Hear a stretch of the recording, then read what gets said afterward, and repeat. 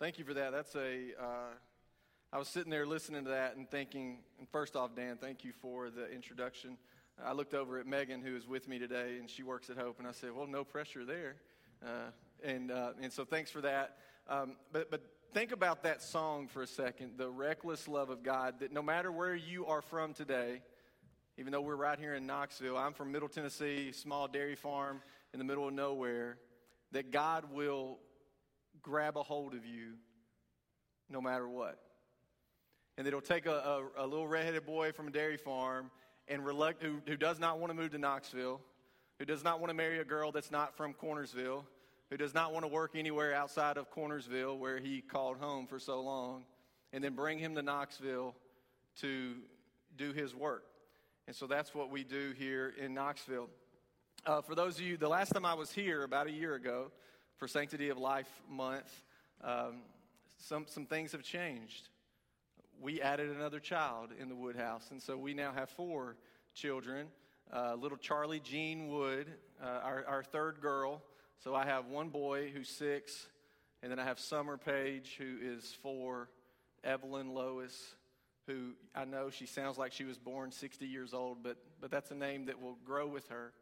And she is 2, and then we have little Charlie Jean Wood, who is our youngest, who is 5 weeks old. And so quick story about that. All of our children were induced. And for those of you that are like, well, I don't know what that means, I'm not going to go into it. What that means is, though, we can really schedule around delivery. And it's a wonderful gift of science and a common grace of our Lord that you're, in our case, that my wife could be pregnant, and then we could look at the doctor and say, well, let's just get our calendar out and decide when we're going to have this baby. And that's what we did. And my wife was set on this last pregnancy. I don't want to be induced. I want to just kind of let nature happen, which made me really nervous because I like calendars and I like being able to plan things out. And our baby, oddly enough, was due on Sanctity of Life Sunday. Well, I'm kind of busy around Sanctity of Life, speaking at churches, going to Washington, D.C. with the March for Life. And I told Aaron, I said, yeah, we need to really plan when little Charlie Jean makes her arrival. And so Aaron got called in. She works at the vet school, and Aaron got called into work one Saturday. And so I'm at home with the kids, and Aaron's at work. And I was driving Evelyn. We were going to get lunch. We were going to Wendy's, the real nice, I don't know if you've heard of that really nice hip restaurant, Wendy's, that you can find in a number of places. But we were going there, and I get a call from my wife, and my wife said, my water just broke. And I said, well, I'm on my way to Wendy's. And so I don't know what you want me to do with that. Do I have time? What if there's not a line? Do I have time to still get to Wendy's? And apparently, no, there was not enough time. And so I turned around, went home, and because this was our first time of letting nature kind of take its course, we had no bags packed. And so I went home, and I was packing my stuff, and I was packing Aaron's stuff, and I was packing baby stuff, and not really sure if I was doing any of that correctly. And then I went and met her at the hospital, and then here comes Charlie. And I tell you all that to say I still didn't eat Wendy's that day. And I just want you to know the sacrifice that I made on behalf of my family. And now, subliminally, y'all are going to leave here, and you're going to go, I kind of want Wendy's for lunch. And that's okay, because I do too. So we welcomed our 4th child. And so before anyone comes up to me and says, do y'all know how that happens or anything like that? Yes, we know how that happens. We are pro-life through and through. And this may make my wife a little uncomfortable, but I'm prepared to have as many kids as the good Lord allows, or until I have a redhead, which I have yet to have. So one or the other. So we moved here in 2008, like I said, from Middle Tennessee. And I took a job at the University of Tennessee, and my wife works at the vet school at UT. And then we just felt like the Lord was really doing some work in our lives. And so I was convicted on my pro-life stance. I'm a political science major, and so I like to tell people I'm a scientist. by trade, but not a scientist that you would really respect necessarily, but a political scientist. And so I always saw the pro-life issue through a political lens. That was how I saw everything. And so that's what I cared about, was how you voted and how you stood on life. That would tell me how you stood on a number of different issues. But then a friend of my wife's was pregnant and lost her baby at 7 months. So she had to deliver her baby knowing that there was no life. And the Lord used that to say, what does your politics say about that? How can your politics bring her comfort right now? And I thought, it can't. And so the Lord really started working through me on what is my stance. Is it just a stance? Is it just a bumper sticker? Is it just a vote? Is it just the courts? Or is it actually rolling up our sleeves and getting into the culture and engaging our culture at a different level for life? And then I was sitting in my office at the University of Tennessee, and I got an email, and it said, do you know anyone that would be interested in being the executive director of Hope Resource Center? And I thought, I think I do. And that's me. And so I put my name in the hat for that. There's not a lot of men in that world, in the pregnancy center world. And we have 14 staff members at Hope Resource Center, and 13 of those are women. And then I would be the man in that scenario. So, but I knew that we couldn't just sit and do nothing. And so I sat down with my wife and I said, what are we going to say when our kids look at us one day and say, what did you do while 3,000 abortions occurred every single day? And I said, right now our answer is we voted, we put a sticker on our car. And sure, those are good things.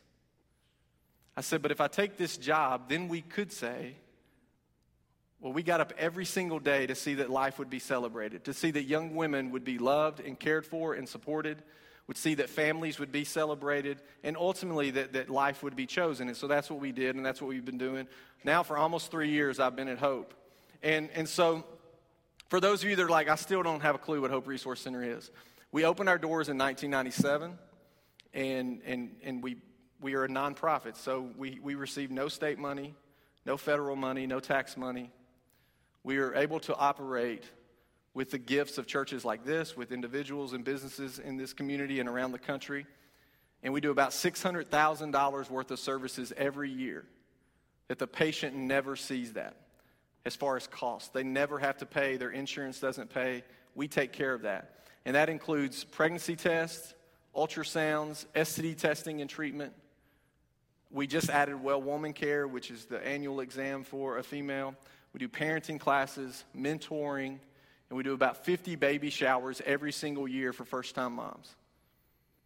And the amazing thing about that is this church not only gives financially to make all that happen, but this church also, we've expanded our parenting classes to include Bible studies and life skills, cooking and those type things.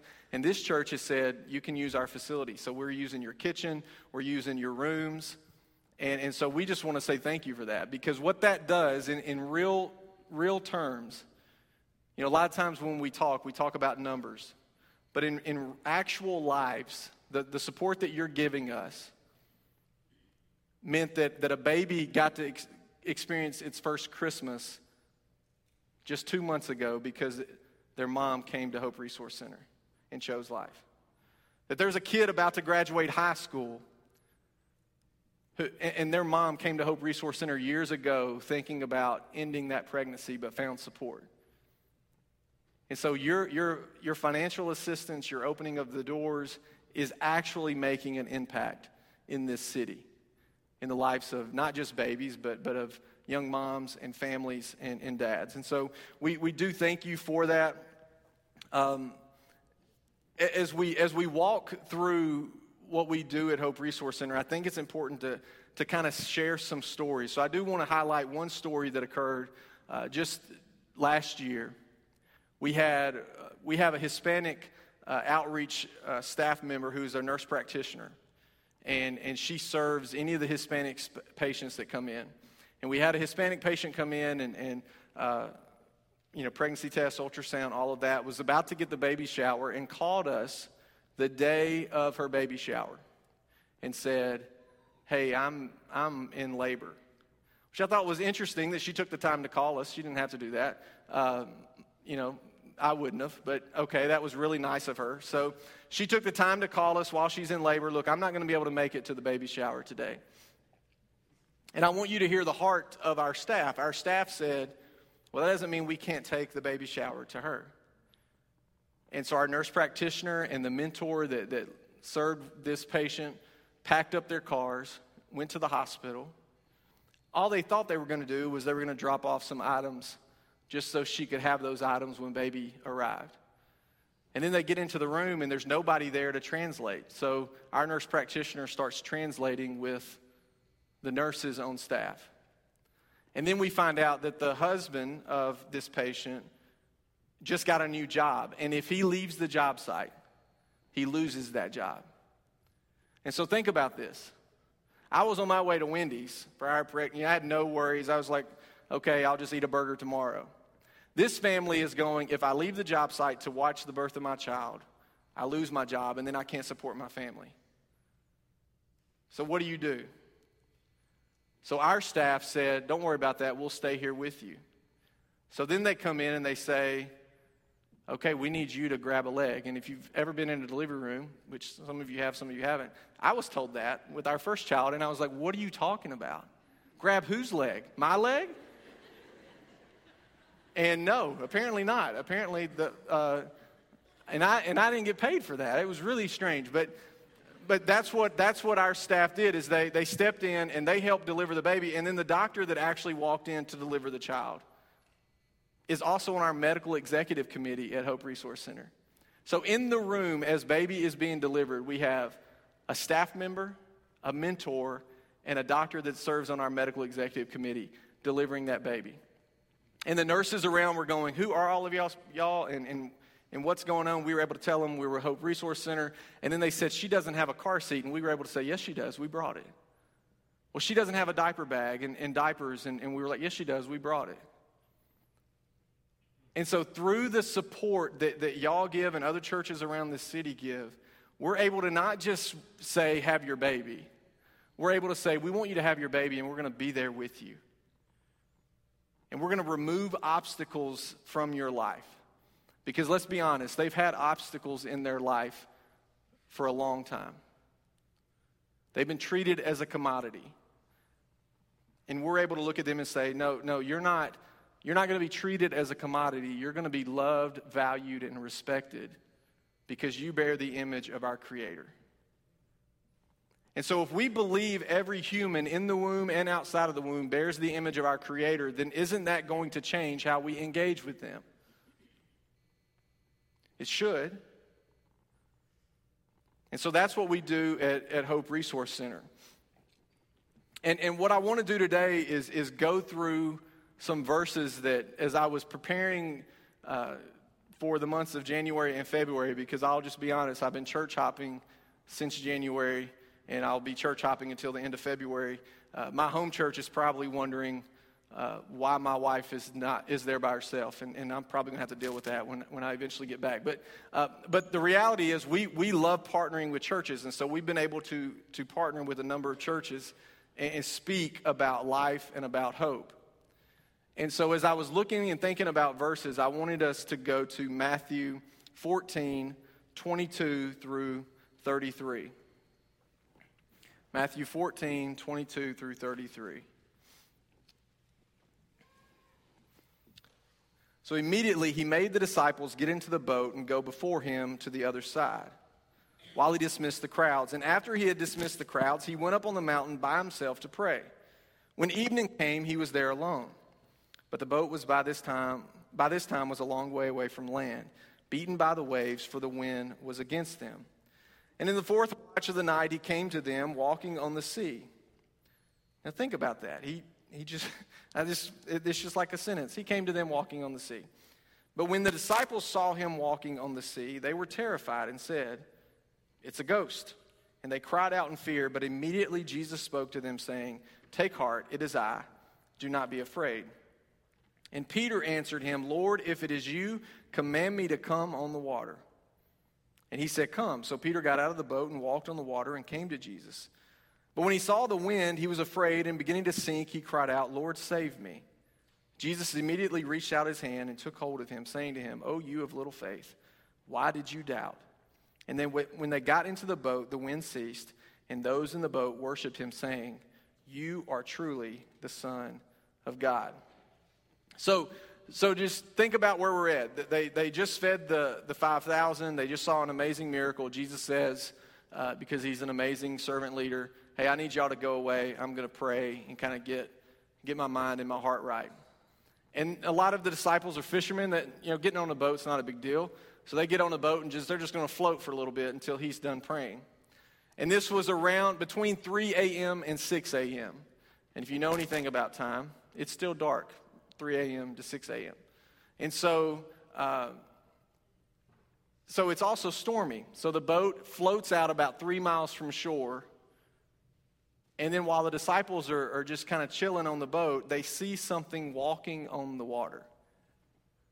Now put yourself in that scenario and how scared you might be not having a clue what that is.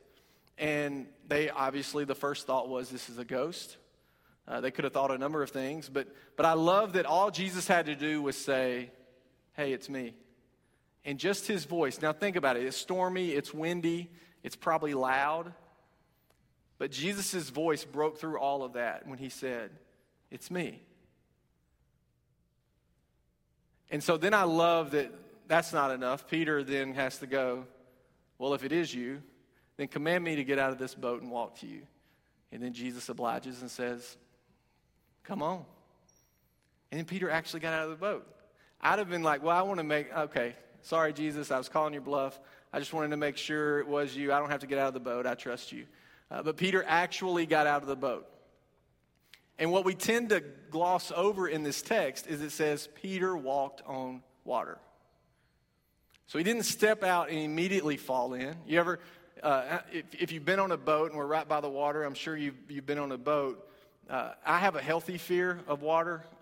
Some may say unhealthy fear of water. It makes me really nervous, but you put a life jacket on me and I feel like Superman, which is probably not a smart thing. But I remember getting out of a boat, even with a life jacket on, and you sink. Typically, your head goes under and you sink. But here what we see is Peter steps out of the boat, and it's like stepping onto concrete.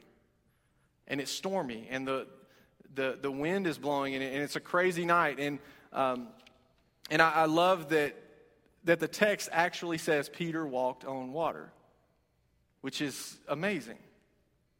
But then what happened? Peter began to realize the storm around him, the destruction around him. And he shifted his eyes from Jesus, and he started to probably think, whoa, I'm a human. I can't walk on water. Certainly not in a stormy sea. And so he starts to sink. And then notice what Peter doesn't do. Peter doesn't look back to his boys on the boat and say, "Throw me a raft."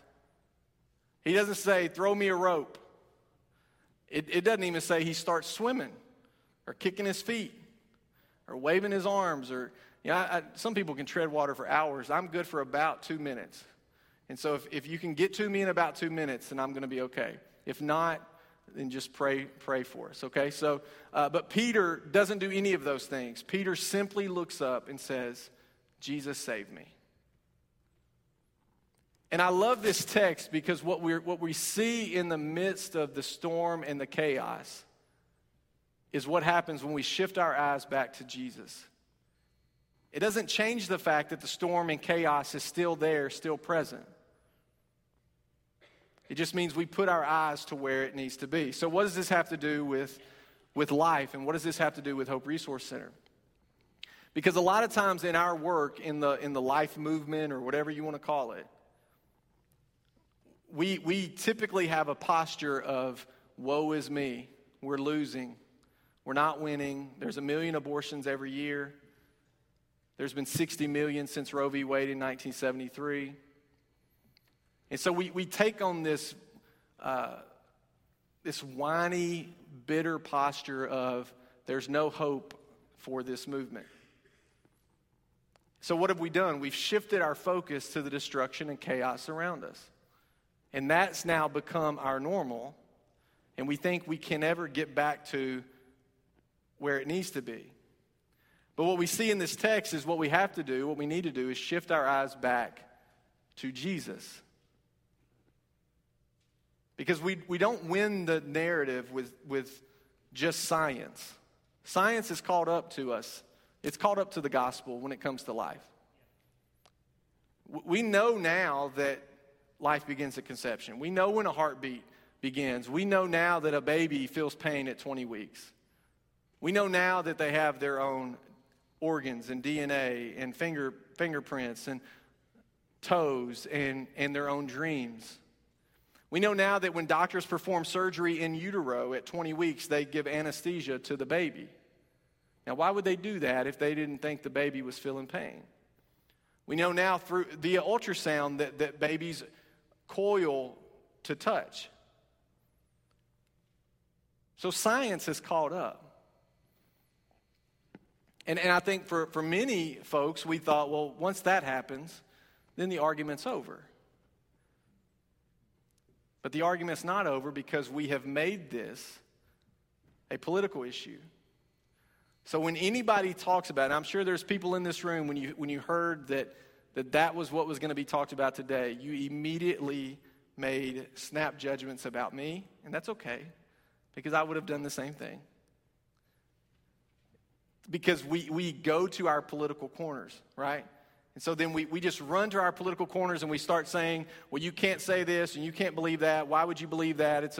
We say things like it's a woman's choice, or a man has no right to say anything. And what we start to do is we start to neglect the fact that human beings are affected by this. So while we're having our arguments, while we're making our political statements, we have a young lady that comes to Hope Resource Center that needs help. And I can assure you, she's not sitting down and going, now, Miss Nurse, what is your thought on the pain-capable bill in Washington that the Senate just filibustered? They're not worried about that. And so when we run after our political statements, we start seeing people as pawns in our political game, instead of actual image bearers that deserve our love and care. And so, again, we need to be engaged in the culture. I and some of our staff went to Washington and marched with hundreds of thousands of people, not to tell the world what we were against, but to tell the world what we were for, and that is life. You see, culture and society has said that life is the alternative choice. They even call places like Hope Resource Center the alternative to the abortion clinic. Well, that's turned it upside down. You see, life is the primary choice. A pregnancy center is the primary step, not the alternative. And so what that does, when we start seeing life as humans that bear the image of our Creator, then our interactions change. We actually start to hear people, and we don't see them as some kind of weird political statement, but just as a person. I often joke, and it's a sad joke, but if you look in the contacts on my phone, I told you I was a political science major. The only friend I have from college is my wife. Now, some of you are going, that's weird. You don't have friends. But the reason is because I went to school every single day looking for someone to not help them change their perspective, but looking to win a debate. And I won a lot of debates. But do you think I convinced anybody to change their mind? No, because I saw them as just political pawns in my game. And so what we have to do is we have to actually see people to have those conversations with. And so what Peter was showing us when he walked on water, when he sank, and when he looked at Jesus and said, "Save me," was he was showing us that Jesus is enough. So Jesus is enough for Peter on the water. Jesus was enough for the thousands the day before that they fed, and he's enough for us today. And that's what we have to look at the work that we're doing at Hope Resource Center, is that we're not simply seeking to change people's minds. We're not simply seeking for babies to be born and having life now. That's a large part of it. But we also care about their eternal life, which again is why we've expanded parenting classes. It's why we're bringing patients here to have Bible studies. You know, oftentimes we're asked, well, all you care about is baby. You don't care about anything else. Typically, the folks that say that know nothing about Hope Resource Center or the Pregnancy Center movement. But the reason why we have 4 nurses on staff and 3 nurse practitioners on staff, and the reason why we throw all the baby showers that we throw and provide the parenting classes and the mentoring, it's because for many of our patients, their entire life, they've been given seconds and thirds. And what we want to give them is first. We want to show them that intrinsically they have value, not because of something they can provide for us, but because of who created them. And so because of the partnerships that we have around the city, we're able to look at our patients and say, in those moments when you feel like no one cares about you or your baby or your situation, there are over 50 churches in this city that partner with us every single month financially. There's churches in this city that open their doors to us. There's thousands of individuals across the state and country that partner with us to make sure that you're going to have the care that you deserve. And so the model really is strangers standing for strangers.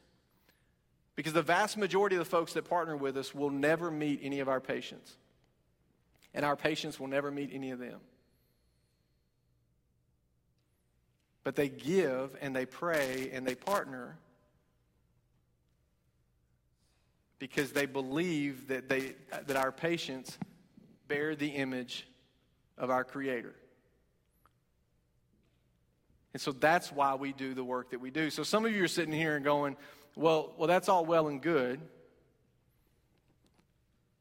But the reality is some people are going to come to Hope Resource Center and still choose abortion. What do you do for them? Well, here's what we do for them. We love them the same way. We don't chastise them. We don't shame them.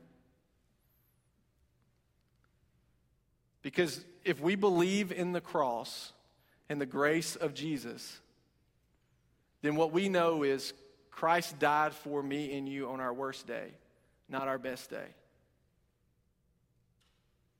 And so if you think back through your life and you think about the darkest day you've ever had, full of sin, that was on Jesus' mind when he was on the cross.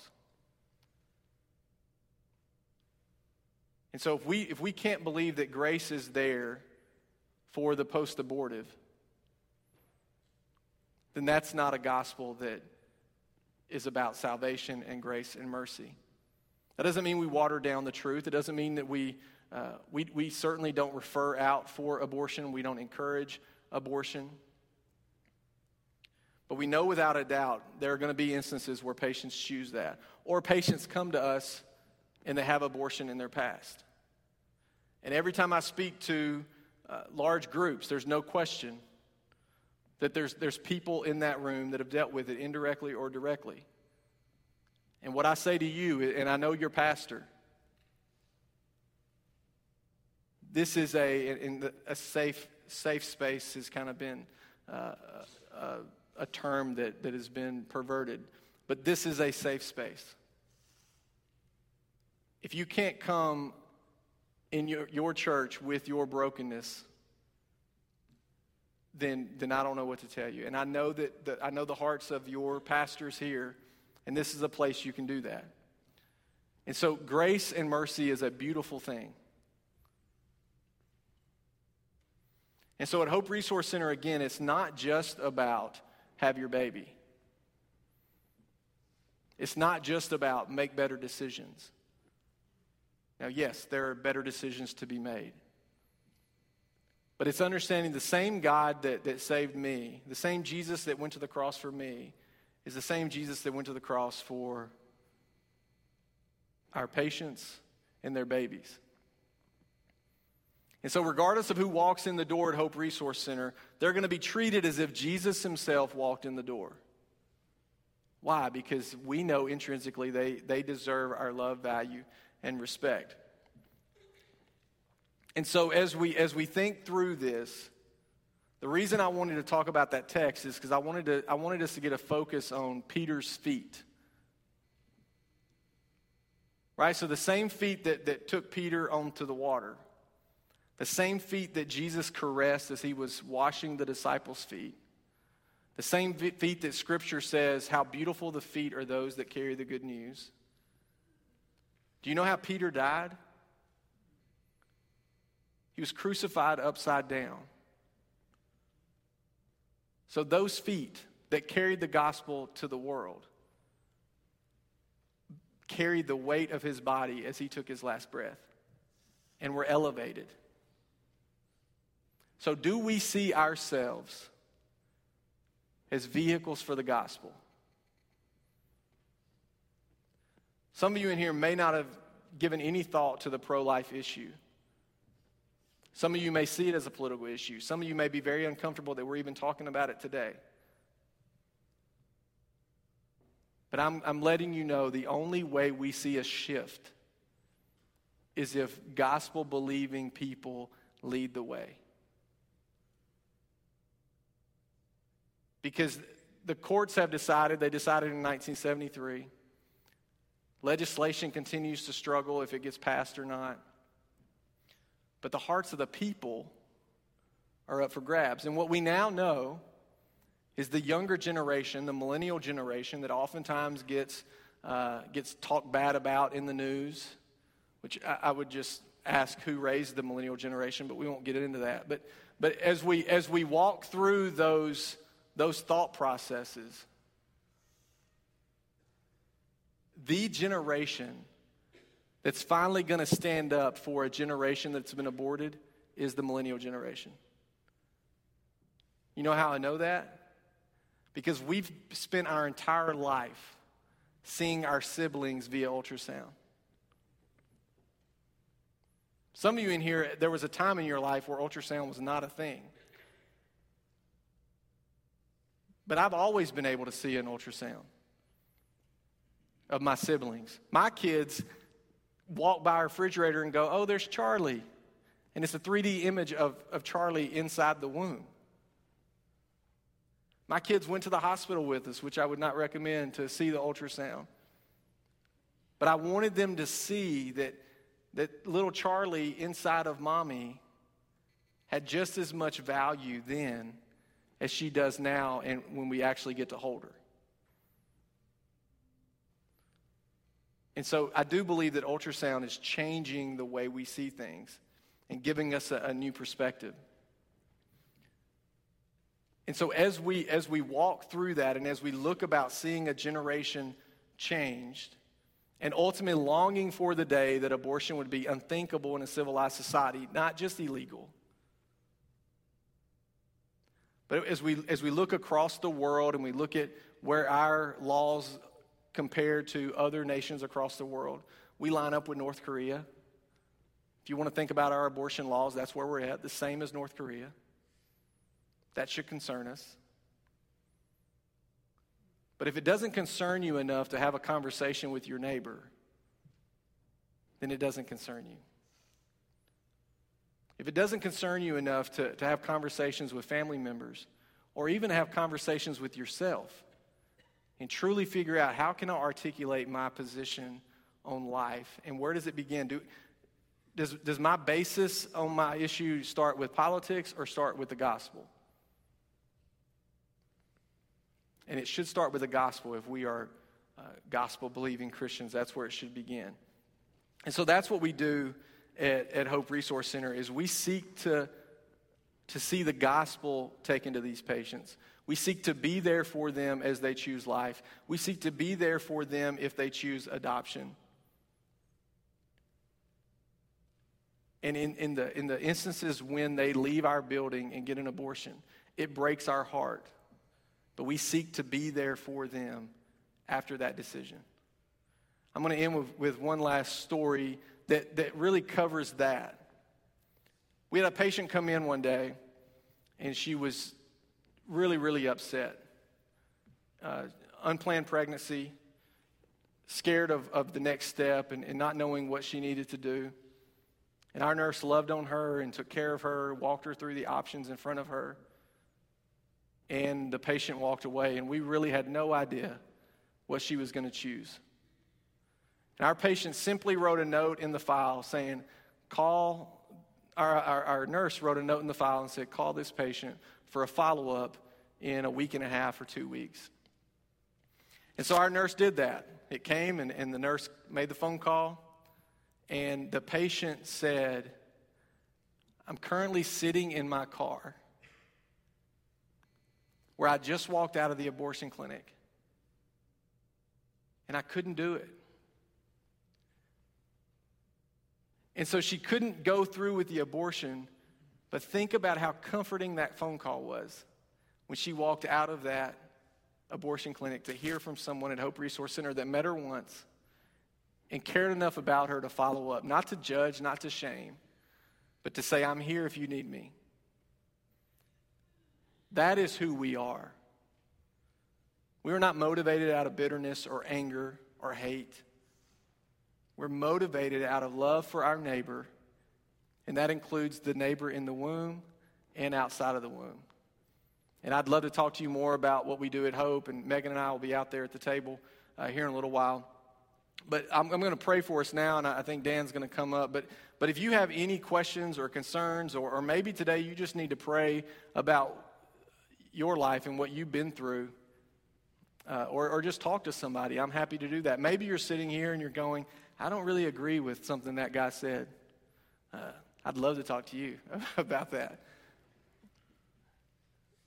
And so, but let us come together as gospel-loving believers